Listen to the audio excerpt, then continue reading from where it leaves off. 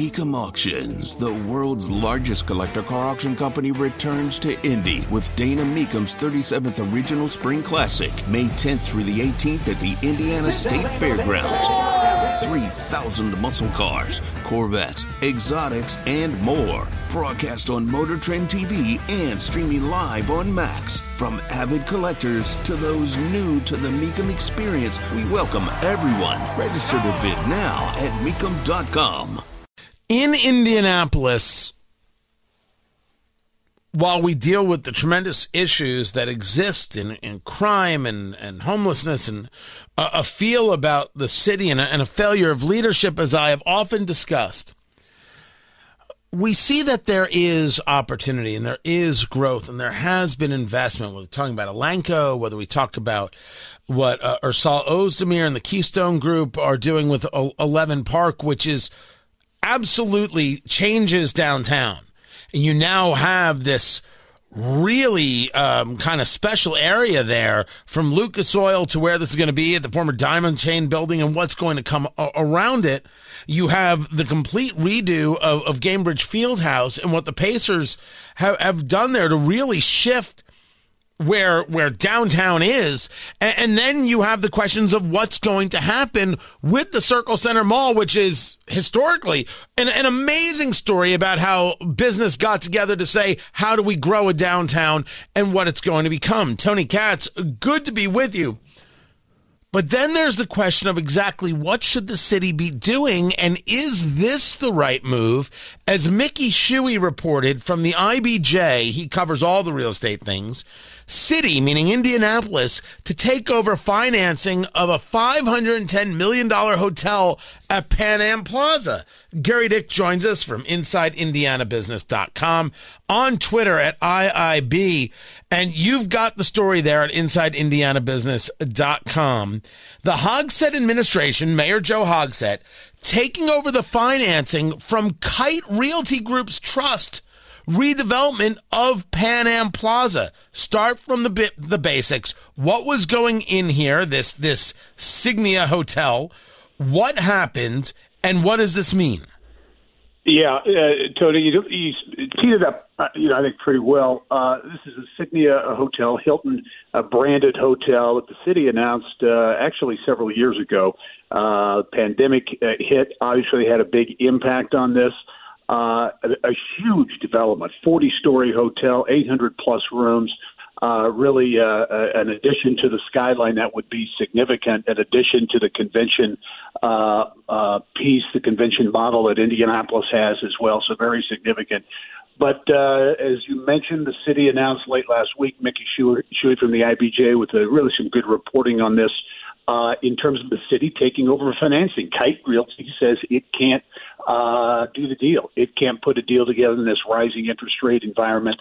And so the city believes that it is important enough to step in and actually make the financing happen. Kite Realty Group will continue to develop this hotel, which now is pegged at around $510 million, and that price expected to go up from here. $510 million, the city would finance it and then pay off bonds with revenues from the hotel, future revenues from the hotel.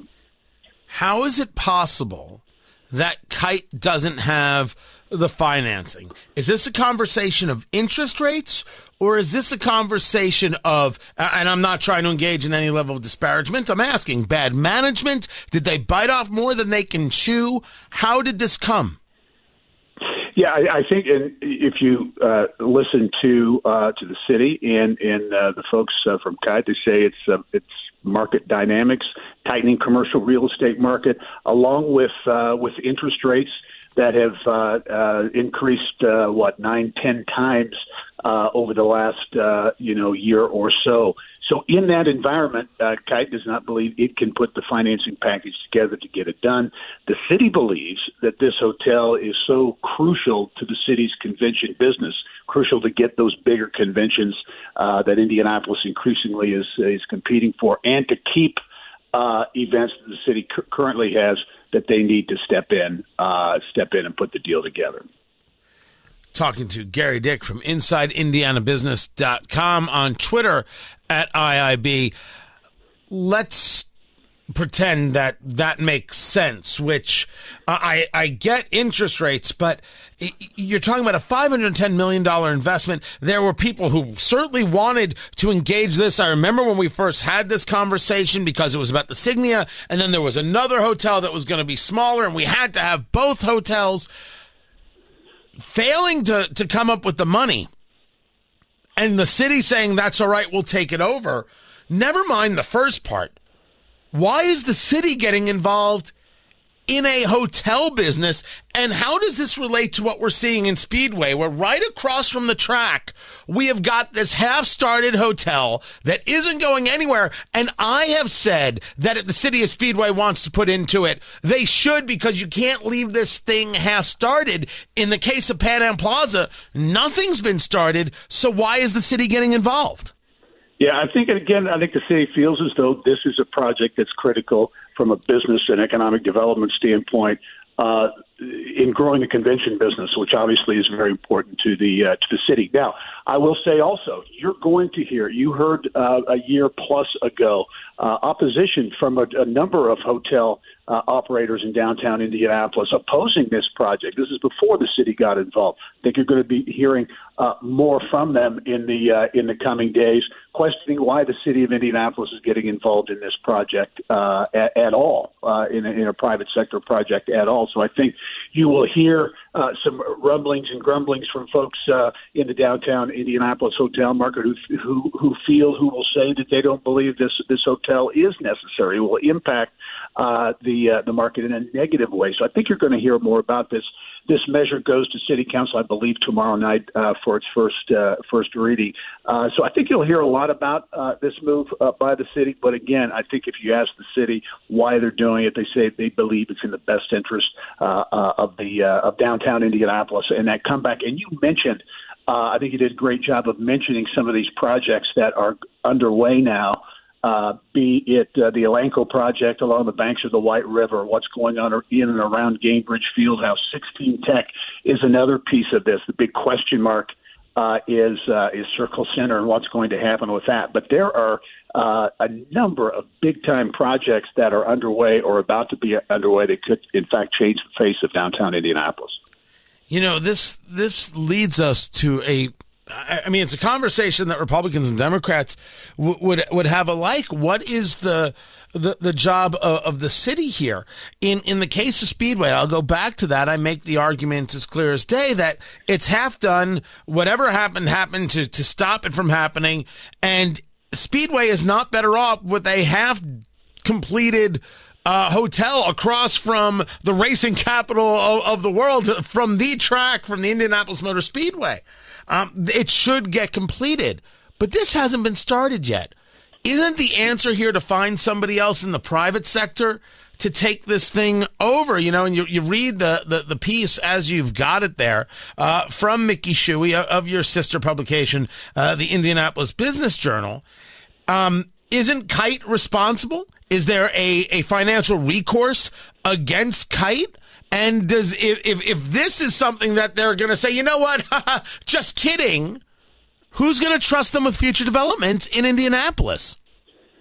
Yeah, I think if you put this out in the private sector, perhaps there are others who say we can't put together a deal of this size in this environment with this tightening commercial real estate market, increasing interest rates. That the private sector can't get a data. That's why the city is stepping in. Again, you're going to hear people push back on that, I think, in a big way here in the coming days. Gerry Dick, InsideIndianaBusiness.com, on Twitter at IIB. Before I let you go, there was at least a bit of good news that Newsweek has a published list of the top 450 companies for job starters in 2023. We have 6 of them, whether it's AM General, Elevance, FW Benchmark, Wilhelm Construction, and a couple others. Do people look at this and say, ooh, this is a place I can get a job, or it just happens that 6 of the companies happen to be right here? Yeah, I don't know. These kinds of studies, surveys, whatever you want to call them, Newsweek. You would think that this is a national publication that might have some relevance. I think a few of these do, a few of these reports, but it seems like they come out all the time on best place to start a business, best place for business, all these types of things. It certainly doesn't hurt, and it's certainly good to have multiple companies on a list like this that gets some national attention. And I think if you look at, whether it's the Lafayette area being one of the top housing markets in the country and those types of things, any bit of positive news about the state or about communities in the state can't hurt. Gerry Dick, InsideIndianaBusiness.com, on Twitter at IIB. I appreciate you being with us on the DriveHubler.com hotline.